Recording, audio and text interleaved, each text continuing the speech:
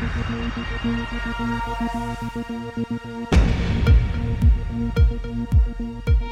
everybody, it's David Plouffe. Welcome to Campaign HQ. Well, historic amount of things going on, most importantly how they're going to affect health and economy. But given that this is Campaign HQ, we'll also talk about the political side of this.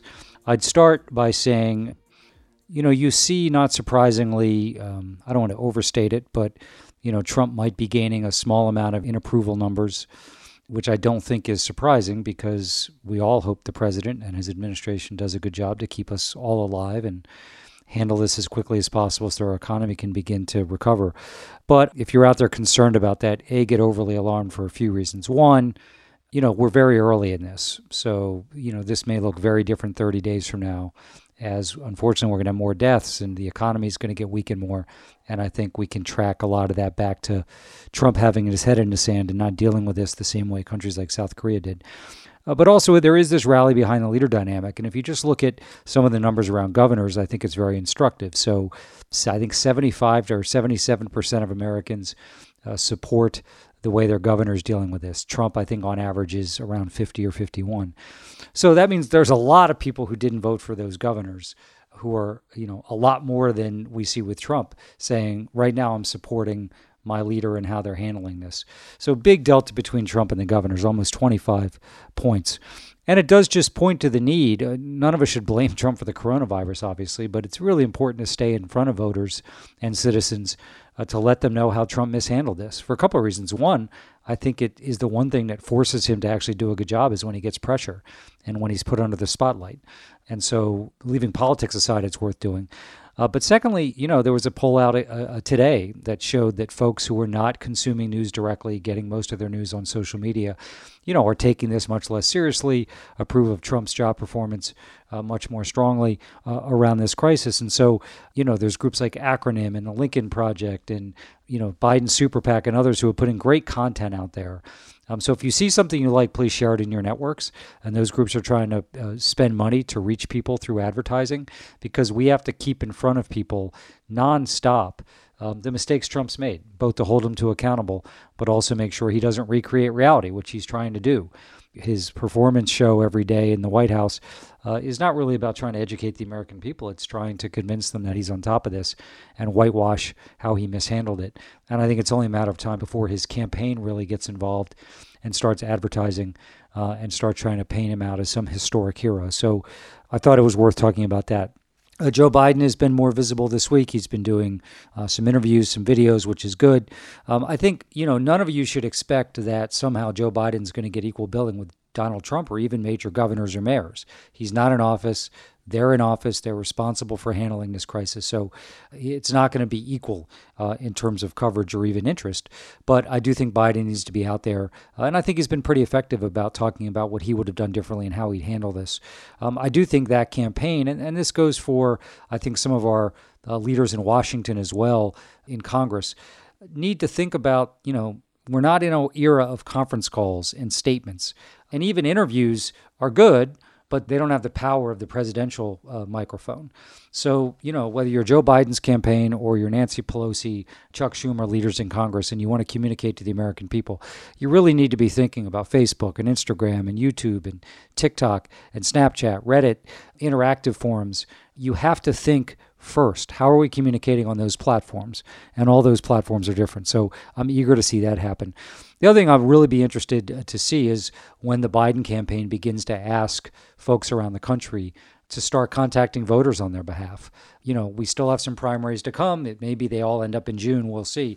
But the nomination's over. Biden's delegate lead is insurmountable. So they need to turn to the general election. So I'm very eager to start seeing emails and text messages from the Biden campaign asking people if they're interested in calling registration targets in battleground states, writing postcards, asking people to create their own content or share content that they like the Biden campaign's put out. So I think there needs to be a call to action really soon from the Biden campaign, because, Trump's all over these battleground states, and we got a lot of time to make up for. So I'll be eagerly watching that and hoping we see that pretty soon. The other thing I'd say about what happened in D.C., what matters most in terms of this coronavirus aid package, and we're clearly going to have more, is the substance of it. So let's not forget that. But there is stage management to this, and I think Democrats have to make sure, A, they are talking directly to voters every minute, every hour, using social media as the North Star of that communication strategy. But, I think let's never react to what Mitch McConnell's doing again. Let's just get in front of him and make sure that we're driving the agenda. The other thing that's come up in the last couple of days, and I believe Joe Biden spoke to this today when he was doing an interview, is, if there's an April debate, if the Democrats do have an April debate, and that's very much an open question, will the candidates attend? Bernie Sanders has said he would. Joe Biden, I think today, said he thinks it's time to move on. We've had enough debates. My view is the primary's over. Bernie Sanders is going to decide his own timeline and way to make that announcement. I have every confidence when he does, he's going to be incredibly helpful to Joe Biden in really meaningful ways. But I think we have to move on to the general election. We have time to make up for. We've got battleground states to organize. We've got resources to raise. We've got staff to hire. We've got to be communicating now to general election voters and folks who are registration targets or turnout targets who aren't the types of voters you talk to in a primary generally. So we have to, I don't think we can waste a dollar, a moment, an ounce of thought on folks who aren't going to decide this general election in the battleground states. And of course, it's important, above all else, that we have an election. And that's why I'm so excited to have Mark Elias on Campaign HQ this week. Mark is really the preeminent Democratic election attorney, spends a lot of time on voting rights issues, trying to fight back against Republican disenfranchisement effort. He served as the general counsel for both John Kerry's campaign and Hillary Clinton's campaign.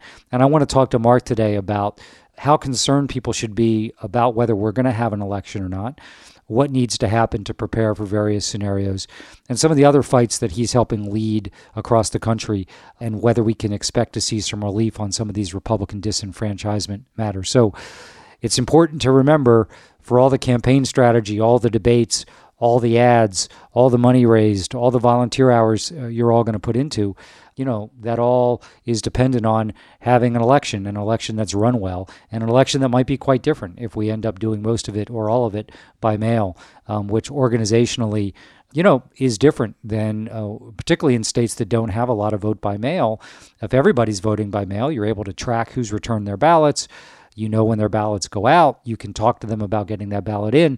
In a way, organizationally, I prefer it to states where you have everything riding on election day, just because you have more time and more data, and some people every day are sending in their ballots, and you don't have to continually talk to them. It's also a great way to reach people who are not, habitual voters, or maybe first-time voters who may be a threat on election day if something comes up, not to make it to the polls. So, our nominee, Joe Biden, and everybody running, House, Senate, local candidates are going to have to think through a scenario where, if it is the fall, and we all pray this isn't the case, but if, let's say, coronavirus comes back like it did back in 1918, or we don't ever have the break we're looking for in the next few months, and we've got to conduct elections by mail, that means everything's different. There's no rallies. There's no door-to-door canvassing. And so candidates and campaigns are going to have two game plans. One if things get back to some semblance of normalcy, and one if they don't. And they're going to have to try and execute whichever one we end up running this election under as perfectly as they can. But we're going to start with, are we going to have an election? And if so, what do we need to do to prepare for those scenarios, with Mark Elias. Mark Elias, thank you so much for joining us. Happy to be here. All right, well, let's start with this, Mark. What needs to happen to ensure that we have an election on November 3rd? And I think part of what I want to ask is, if the worst happens, and we pray that it doesn't, but, the virus comes back in the fall like it did in 1918, or we're just in a state where it's not going to be safe to vote physically, what needs to happen to make sure we have a presidential election on November 3rd? Okay, so I'm glad you started with that, because I think if people walk away with nothing else, they should walk away with this. We will have an election on November 3rd. The states and governors are given wide discretion in the setting of their primaries, which is why, you see these primary elections move with relative ease when governors and state election officials and health officers think that they need to. Election day, the general election, however, though, for federal elections is set by Congress in federal law. So those statutes, unless they are changed by a new act of Congress passed by both houses, signed by the president, those laws are going to be in effect. So we need to deal with the reality that if we have a pandemic still present in November, we need to have voting systems that are capable of operating in that environment because there is no moving that date. So that's really helpful clarification for people. So we see in this package that may pass today, the coronavirus relief package, which will not be the last one, obviously, but there is some money in there to support efforts at moving more states to vote by mail. But talk about what needs to happen. Some of that's resource, some of it's law. But what needs to happen to make sure, because I assume your view would be we need to be prepared to execute this election fully by mail in every state if we still have a pandemic here in the States. Yeah. So first, what they did today was the bill that came out provides $400 million for assistance to the states in dealing with voting in the current environment. Just to put that in perspective, the Brennan Center said that what was needed was $2 billion. The Republicans' initial proposal, Senator McConnell offered or proposed 150, and Senate Democrats really went to bat here to get that number up to $400 million with the understanding that obviously there are going to be further appropriations necessary under COVID and that elections will have to be a priority in those. But McConnell and the Republicans are not willing participants in that. Now, that said, we need to be prepared for every person in America who wants to vote by mail to be able to vote by mail. That doesn't mean that everyone will want to. There may be areas or particular communities that, still want to have the capability of voting in person. And if the worst does not come to pass and we are in a situation in which voting in person can be done safely, states that want to be prepared for both need to be prepared for both, but they all need to be prepared to be so that everyone who wants to vote by mail can vote by mail in the event that everyone wants to or the overwhelming majority want to. So let's talk about every state's important, every election's important, but I want to talk about the presidential election. So, Pennsylvania, changed their law to allow more vote by mail. Not as expansive, my understanding is, as some of the other states. They've been doing it for a while. So where are you most concerned in the battleground states that we could run into some resistance, or we need some changes legislatively to fully maximize people's ability to vote by mail? Yeah, I'm really glad you asked that because one of the things I've been emphasizing is that like every voting technology, vote by mail has its pluses and vote by mail has its minuses. And so the pluses are really obvious. The pluses are that it allows people to vote without interacting with other people in person. The downside is that we know from looking at data in other states that vote by mail, unless it is properly structured, will lead to rejected mail ballots in higher proportion for young voters and for minority voters. We know that because we have experience looking at the rejection rates of mail ballots in states where people have already been voting by mail or voting no excuse absentee. So when you take that data, what you wind up with is four things that I think wind up being the keys to having vote by mail that doesn't disenfranchise young voters and minority voters. And that is, number one, paying for postage. The states need to pay for postage. When you make voters pay for their own postage, it decreases participation, but in particular, you wind up with more ballots being rejected by young people and some socioeconomic groups more than others. The second is we need to make sure that the election day cutoff is for postmark, not for receipt. There is really good data, some out of Arizona in a lawsuit that I'm bringing, and some out of Florida, which have looked back at ballots that have been rejected because they came in after the day of the election, even though they were postmarked before. In some states, those ballots count. In some states, they don't. And when you look at the data in the states in which those ballots don't count, what you see is they are by a multiple more likely to be rejected if they're from Native American, Hispanic, African American, and 18 to 21. So, and we're talking about really, really differential rates between those groups and white, non-young white voters. So we need to make sure that ballots cast that are postmarked on Election Day count. The third is signature matching. Procedures need to not unnecessarily discard ballots based on mismatched signatures and voters being given an opportunity to cure. Just so your audience knows what that means, it's when people vote by mail, you sign the outer envelope.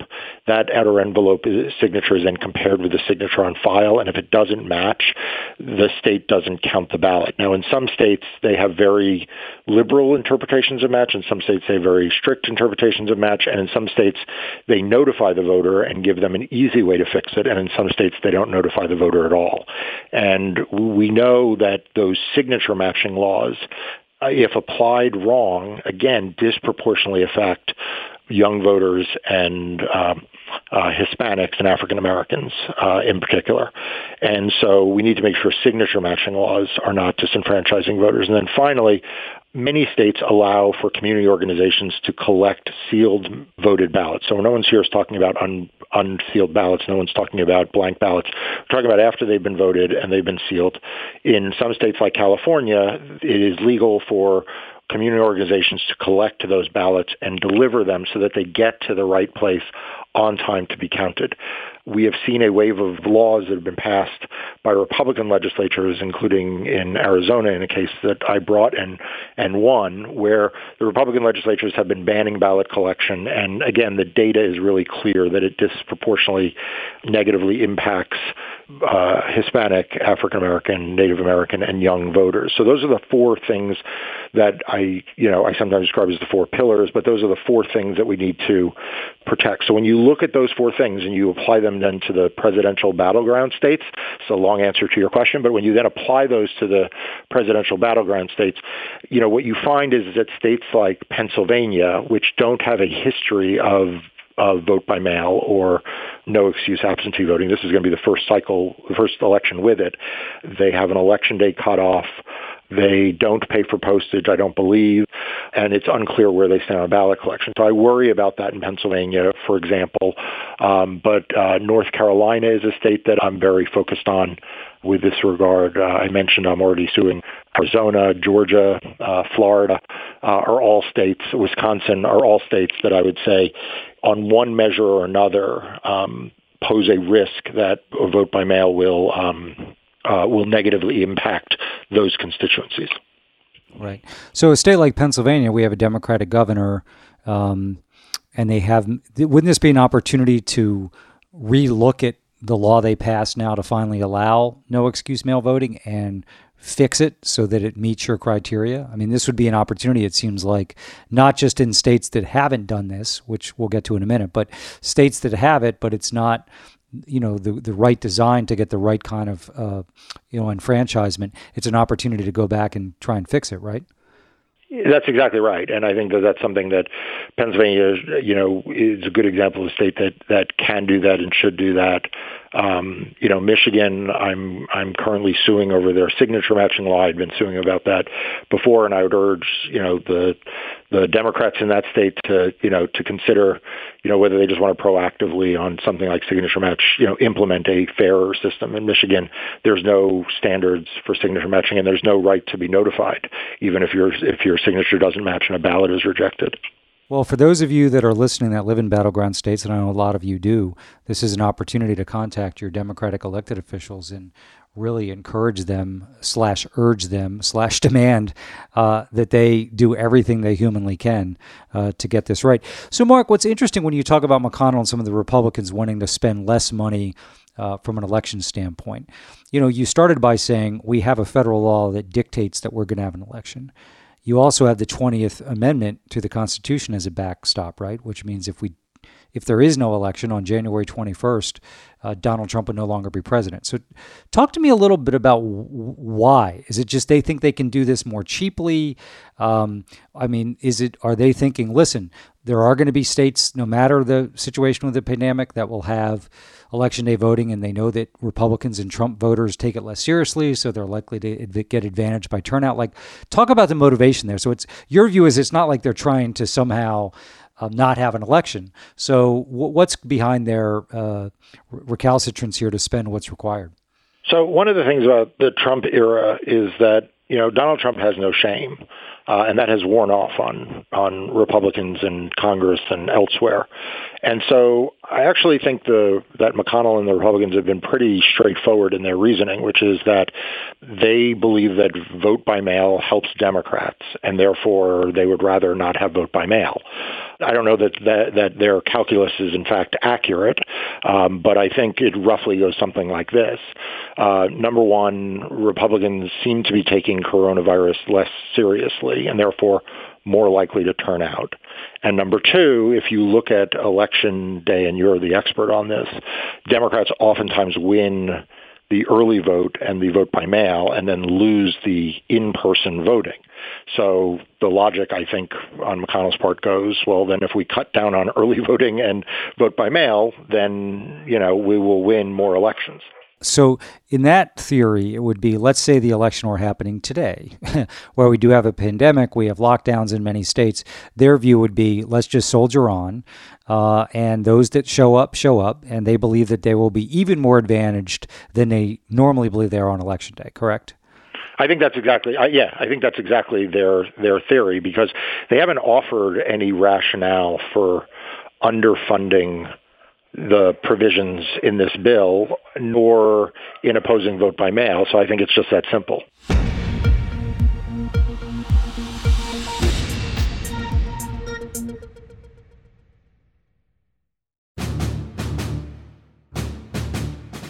So you talked about some of the battleground states where we have less than perfect vote by mail procedures, and those are desperately needed to be fixed. There's obviously still a bunch of states that don't have any vote by mail at all. So what's your view of what the journey is going to look like here to make the types of changes? And if you could talk about the types of changes that need to happen to allow states that don't have vote by mail at all, or really under restrictive scenarios, to at least prepare for a scenario where most of their population or a lot of their population may need to vote by mail. Yeah, so I think you can start with states that have Democratic election officials or Democratic governors. So I want to give credit to Governor Cuomo in New York, which does not have vote by mail and does not have no excuse absentee. He issued an executive order that said, essentially, fear of the COVID illness, waiting in line at a polling place, and contracting COVID is in and of itself an excuse.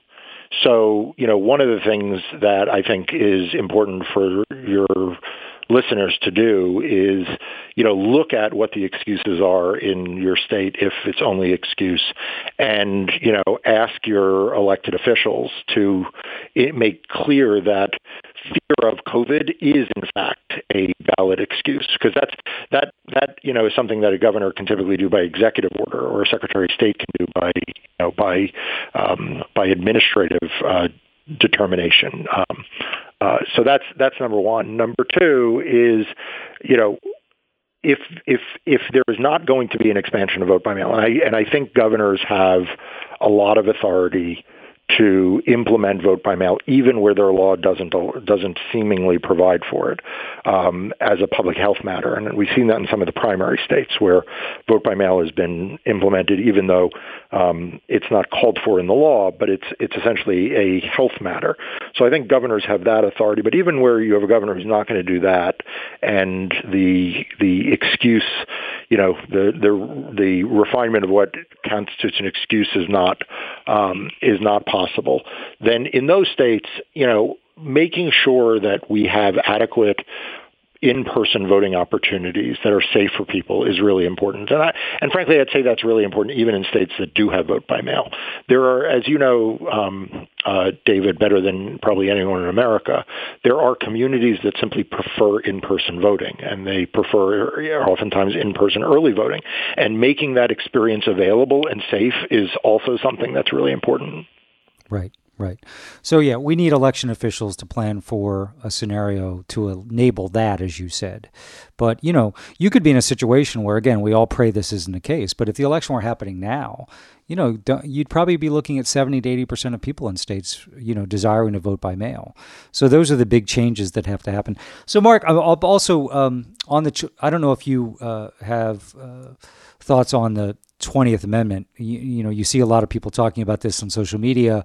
There seems to be some folks who suggest that if there is no election, Nancy Pelosi would be the president. I think the more accurate reading is Patrick Leahy would be. But anything to offer to that discussion? So I'm not going to weigh in as between Patrick Leahy and Nancy Pelosi. I will tell you the two people it can't be. Okay, the two people it can't be are the president and vice president. Like, we know that. So it can neither be Donald Trump nor Mike Pence. So it then either goes to the speaker or to the Senate pro tem. And those are those two individuals. And I will keep my own counsel on which of those two. I would simply say that either of them would make a fine president.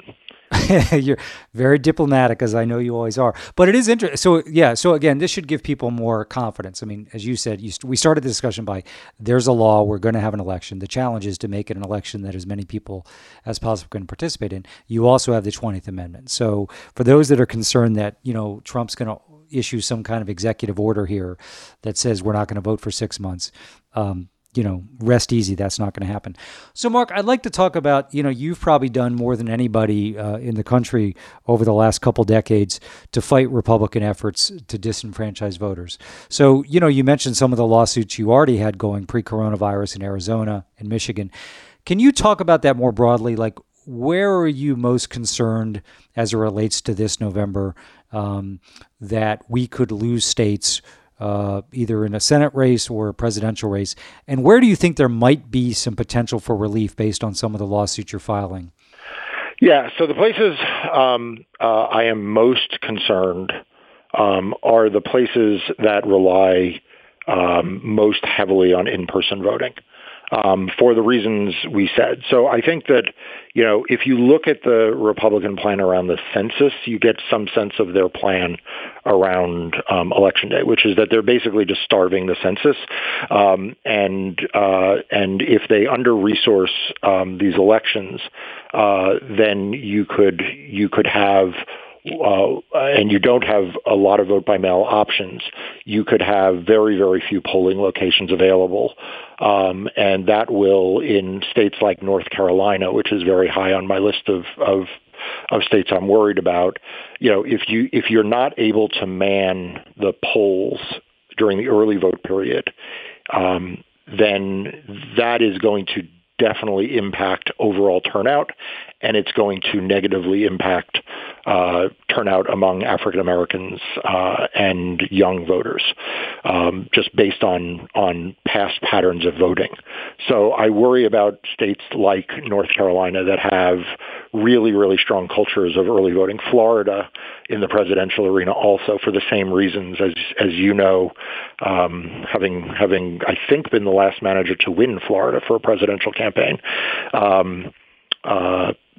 Maybe I'm wrong. Maybe in 2012, Obama won Florida as well. But in any event, we won at 8 and 12 narrowly. But so let me just stop you there. So in North Carolina and Florida, though, so is one of the challenges when we'll talk about some of the remedies to just fix the problem, which are not that complicated. It's like simple math. But if you are worried about lines, it seems to me what you want to do in Florida and North Carolina is, you want to talk to those voters, right? And say, we know that you like to vote early in person on this Saturday, but if you're allowed to vote by mail, you should exercise that option. Don't we want to basically I'll get to the government responsibility in a minute, but from like Joe Biden's campaign and the Senate races, Cal Cunningham's in North Carolina, it seems you're going to also want to do all you can to bring those numbers down, right? As infuriating as that is.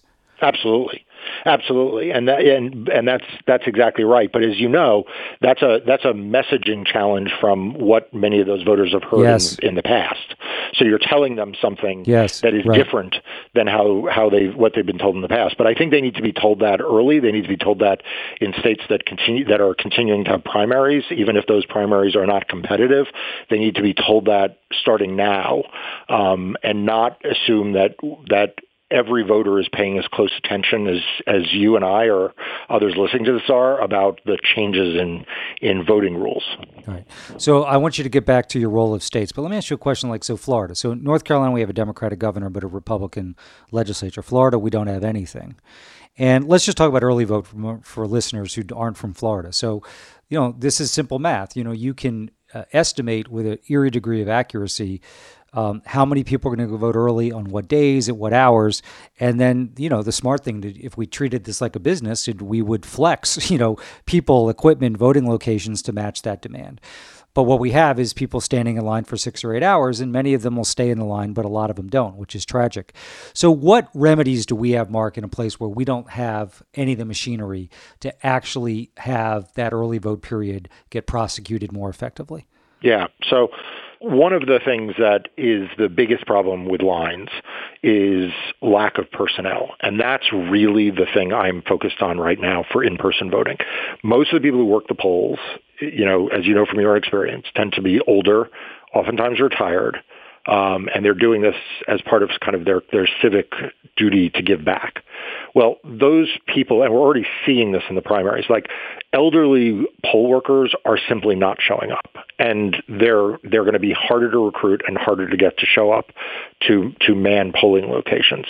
So that I think is the challenge. I think the solution, which is part a government solution and part a campaign solution, is to bolster those cores. So one of the things I would tell any campaign right now on the Democratic side is, you're going to go out and recruit, thousands and thousands of poll watchers or lawyers outside the polls. Turn those people in the first instance into poll workers. Like push those people into the programs that train people to be poll workers at the polls, because that's where the shortage is going to be. If we have a debilitating long line situation, that's going to be the main thing. And that doesn't depend on the state to allocate any resources. That's just filling slots that, if they don't get filled, lead to poll closures. States, I think, should also be looking at creative ways of converting their civil service workforce into poll workers for Election Day as well, which is not often done in most states. Yeah, well, those are both great points. And the first one would be a big shift, right? Campaigns generally recruit people, as you mentioned, poll watchers, lawyers, people to go canvass on Election Day, make phone calls. But, if you had some percentage of them, at the top of the line would be, we need to recruit X amount of poll workers in these precincts. I think, A, it's doable, and B, really smart. But getting back, so there's the personnel shortages, but like in Florida, let's just stay there. I mean, the fact of the matter is, this is simple math, correct? Which, if you can estimate by precinct or by polling location what you think the supply is going to be in terms of voters who want to vote early, making sure that you have enough equipment, enough people, enough voting machines. So of all the public policy issues we deal with, many of them are super complex and we don't have the answers for. This is like fifth grade math, it seems to me. And one question I have for you before you talk about is also what is more infuriating to me than even when it happens in Republican states is when we control all the machinery and we don't execute Election Day properly. That's right. That's right. Look, we thought, before COVID became as big of a national public health concern as it is now, we saw debilitating long lines in the primaries. And we saw debilitating long lines in red counties, blue counties, red states, blue states. I mean, there were 7-hour long lines in Texas, which was largely a function of policy that Republicans of the state had implemented. But we also saw it in some pretty blue places in Texas where it was a shortage of personnel. And in California, we saw really long lines, and that's a state obviously run by Democrats. So it's not some of it is intentional voter suppression, and I think that that's a really important topic to come back to, particularly in light of some changes to the RNC consent decree. But some of this is really just the basic blocking and tackling of getting polling locations sited, getting them opened, getting them staffed, getting the equipment set up. And, that's part of why I think if I were a presidential campaign manager, I wouldn't be leaving that to the counties to chance. I would be having a definite program to try to push volunteers through those programs who are young and who are reliable to show up so that these elections open on time, they run smoothly, and everyone can vote. Well, good thing you have a strong and long relationship with one Jen O'Malley Dillon, so you can make sure that... No, but what's interesting about this, Mark, is this is new, but it is a doable prospect, and I think that if you're asking voters in Michigan or Pennsylvania or North Carolina who are, in this case, Biden supporters, to go spend a day at the polls, I think they'll do it. We just have to really organize to do that. So I interrupted you. So you talked about North Carolina and Florida. Where else are you concerned? Where else are you filing lawsuits, or where else do you think you could get relief that could make a difference this November? So I'm suing Michigan over a series of provisions, and Michigan's a good example of where, they had a very antiquated system. They passed by proposition a very good progressive set of voting laws, but they didn't change some of the sort of plumbing behind those laws. So I mentioned signature match is something that I'm suing over in Michigan. The other one is, I don't know if you know this, David, or anyone in your audience does. In 2018, Uber provided free rides to the polls in 49 states. The only state they didn't provide free rides to the poll was in Michigan, because there's a criminal law in Michigan that prohibits anyone from paying for someone else to get a ride to the polls. This is a very old law, very antiquated, outdated, but it prevents community organizations, or in this case even Uber, from providing free rides to the polls where the drivers are being paid to provide them.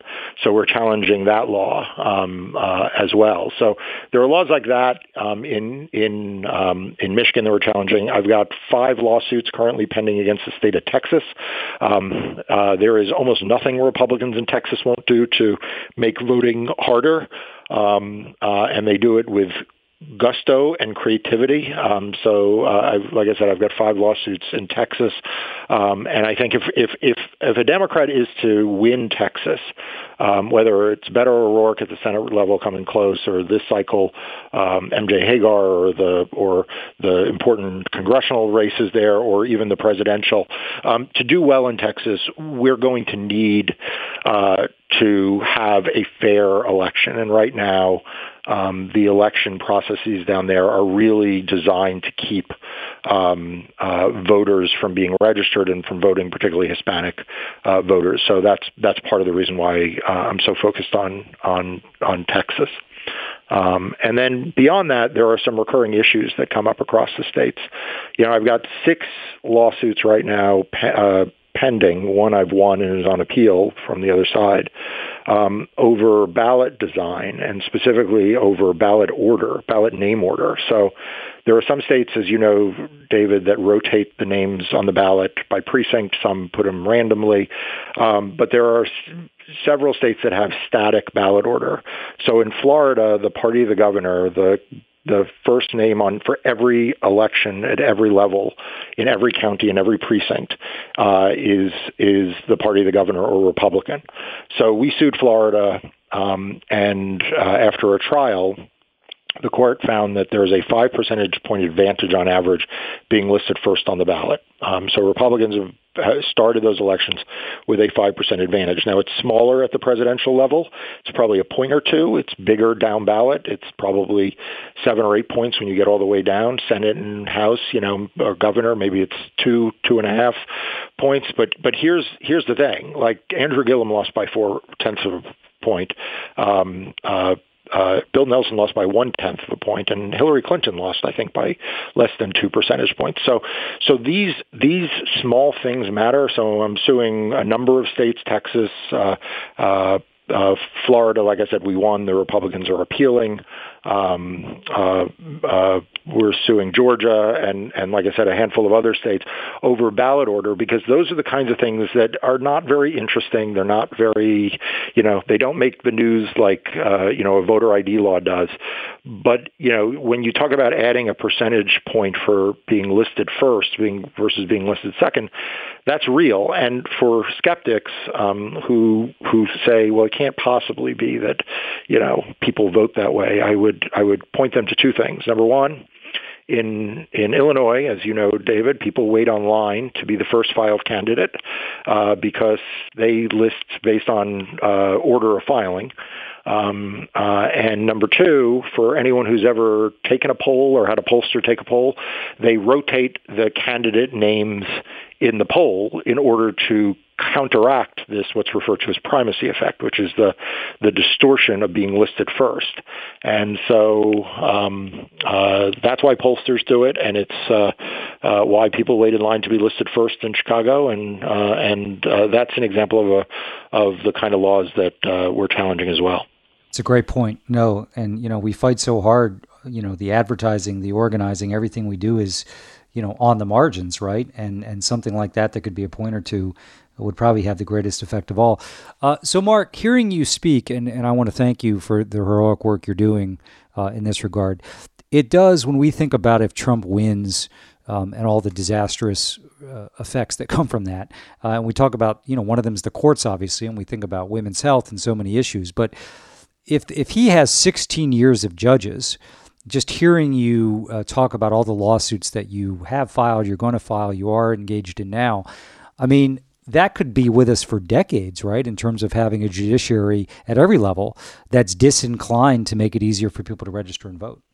That's exactly right. And it's frightening. It's frightening on as a lawyer. It's frightening for two reasons. First of all, the judges that the president is appointing are generally, not universally, but generally hostile to voting and voting rights. And the remainder of the Voting Rights Act, which was not struck down in Shelby County, if there are enough new conservative judges and justices, could be in doubt, as could many of the other tools that are used to protect voting rights. But the second thing, which is kind of like lurking out there, and there's not really been much discussion of, but I've seen it now in court after court where Republicans are saying that voting law challenges are simply not justiciable. In other words, they just simply can't be decided by the courts, that they're basically political questions for legislatures to sort out, and the courts shouldn't even be reviewing them. And honestly, that's terrifying. I mean, if we get to a place where courts start to say, we actually don't get in the middle of this because that's just for legislatures to fight out, then the horse is really out of the barn, and who knows what we'll see. And you saw a little bit of that in the redistricting case, where the Supreme Court said it was non-justiciable, and frankly, though decided on a different grounds, and thankfully it looks like the D.C. Circuit and Bonk is going to review it and potentially reverse it. You saw it in the McGahn subpoena litigation, where the D.C. Circuit panel was kind of like, Congress, has a subpoena, but, we don't really think it's the role of the courts to decide these things. And that's a sort of hidden danger out there as well. Right. That's a great point. So, Mark, what can the average person do? Obviously, and I want you to speak about this first for lawyers who may want to get involved in your efforts and other efforts, and then the average citizen. What can they do? How can they get in the fight here, both in the short term, meaning this next election, but over the next period of years, where this is so fundamental, obviously, to not just the health of our democracy, but making sure we can move the country in a progressive direction? Yeah, so I think, for lawyers, what I would say is use your legal talent to help fight for progressive causes, both in voting rights, but more generally. One of the things about lawyers is we tend to be reactive to the thing that is immediately in front of us. So when there were immigrants being excluded at the airports, lawyers were all at, 5 major airports as opposed to at, having some of them at the airports and the rest fighting for voting rights. And so one of the things I'd encourage lawyers to do generally is to just be active around progressive politics. I actually created an organization that I chair the board of called We the Action, which tries to match progressive lawyers with progressive causes. And if there are lawyers out there who want to go there, it's wetheaction.org. So that's one thing. But for everyone, whether you're a lawyer or not, be aware of what the laws are. Give good information to your neighbors and your friends. I'm sure, David, you have spoken about this so eloquently in the past. I hope you've given your audience a sense of this. The power of neighbors talking to neighbors and friends talking to friends around voting is super important. And that's true about voting rules as much as it is about anything else. So, tell your neighbors what the rules are to vote in your state. Tell them how they get a mail ballot. That's really important. And then finally, contact your elected officials. Put pressure on them. Let them know that voting matters. In the next stimulus bill, that funding voting is a priority. In the city council meetings, that funding voting equipment is important. Be active citizens around this. That's really great advice. So again, wetheaction.org is a place for folks who are attorneys to go if they want to get involved in some of these voting rights efforts. And then I do agree with you, Mark. I think when I was on my book tour until it got the last part of it postponed, every event I did, people would ask about Republican efforts to make it harder to register and vote. And what do we do? What do we do? And I say, well, we need to, there's heroes like Mark Elias and lawyers who are fighting back. We need to win more elections in more places, right? So that we are not just stopping bad things from happening, but putting forward sort of ideal electoral reform and procedures. But you just got to organize, right? And it's an extra burden. If laws change from one election to another, it's a burden on everybody to communicate to your friends and neighbors that something's changed, but we have to do it. And again, this is a case where I agree with you. We just can't, we hope our presidential campaign and local campaigns do it perfectly well, but we can't wait for them. So if you've got 100 people that you've, got in your network of friends and family members, you need to talk to all of them, right? And make sure they understand, well, this year you need this requirement, or early vote locations change this year, or have you thought about voting by mail? You just got to be on top of this. And again, we need our campaigns to be on top of it, but we need all of us as citizens to be. I violently agree with that. And to that end, I know you've talked at other times about disinformation, but we're also going to see a lot of disinformation about voting. And that's part of why talking to your neighbors and friends and being a trusted source for information is so important, because otherwise, the forces that are trying to spread disinformation about voting, about, whether it's out and out suppression, show up on the wrong day, or whether it's just bad information about how to vote. It's really important that we have trusted networks of people who can tell folks what the truth is. Well, that's a great point, because we're going to see it. It's going to be much more organized than it was in 2016, whether it's coming out of Moscow or out of Trump Tower. We are going to see, and you even think about, on vote by mail, you're going to see messaging to people saying, actually, you can't vote by mail. Actually, our state decided you couldn't do it, right? And the best antidote to that is all of us making sure we're on top of our business and saying, no, that's not true, knowing the law, to your point. No, it's pretty scary. And when people think about that, I think sometimes people can almost throw up their hands and say, well, how on earth can we win versus that? But we can. We have the numbers, right? And if we've got all have the motivation to do that sort of work and just live our life every day a little bit through the cause here, we can fight back. It is frustrating. I always tell people, I'm not willing to go as low as they are to win. I don't think we have to. If we lose this election, I may rethink that. But, I think we can win playing it fairly and squarely, but it is going to take extra work, because there are going to be millions and millions of dollars spent, if not more, telling people wrong election days, wrong polling locations, saying you can't vote by mail. And we should all expect that. Let's not get frustrated by that. We can be frustrated, but let's just know it's happening and what's our own individual plan to fight back. Yeah, I agree. And to your point about the spread of disinformation from Moscow to Trump Towers, something that, I know you're keenly aware of is that in 1981, the Republicans ran a despicable voter suppression program in the governor's race in New Jersey. That led, by the way, Roger Stone was the political director for the campaign that benefited, I might add. That led to a consent decree that was put in place that prohibited the Republican National Committee from directing these kinds of programs. That consent decree expired on December 1st, 2016. So we're also going to be in the first election in which the Republican National Committee itself, not proxies on the outside, but itself can run so-called ballot security or suppression programs. And that's something, that's going to have to be top of mind for campaigns as well. With no legal jeopardy, just completely free and clear to engage in that kind of activity, huh? Yeah, and as you know, that the original consent decree, was involved in election for governor. Tom Kean Sr. beat Jim Florio by, I think, 1,800 votes, and the Republican National Committee had organized something called the National Ballot Integrity Task Force, I think, and they had off-duty police officers dressed in uniforms with, sidearms showing and radio squawking with black armbands and big signs that said this area is being patrolled. And they had these in majority African-American and Hispanic areas of New Jersey, and it probably affected the outcome of that election. And that led to a court order whereby the RNC couldn't do that anymore. That court order expired after several extensions expired on December 1st, 2016. So this is going to be the first presidential election where the Republican National Committee will be able to do that again.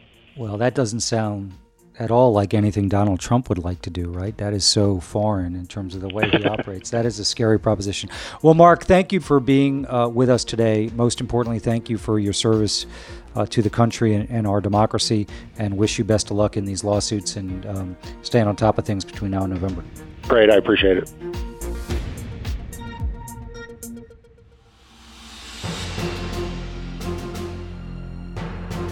Well, great conversation with Mark Elias.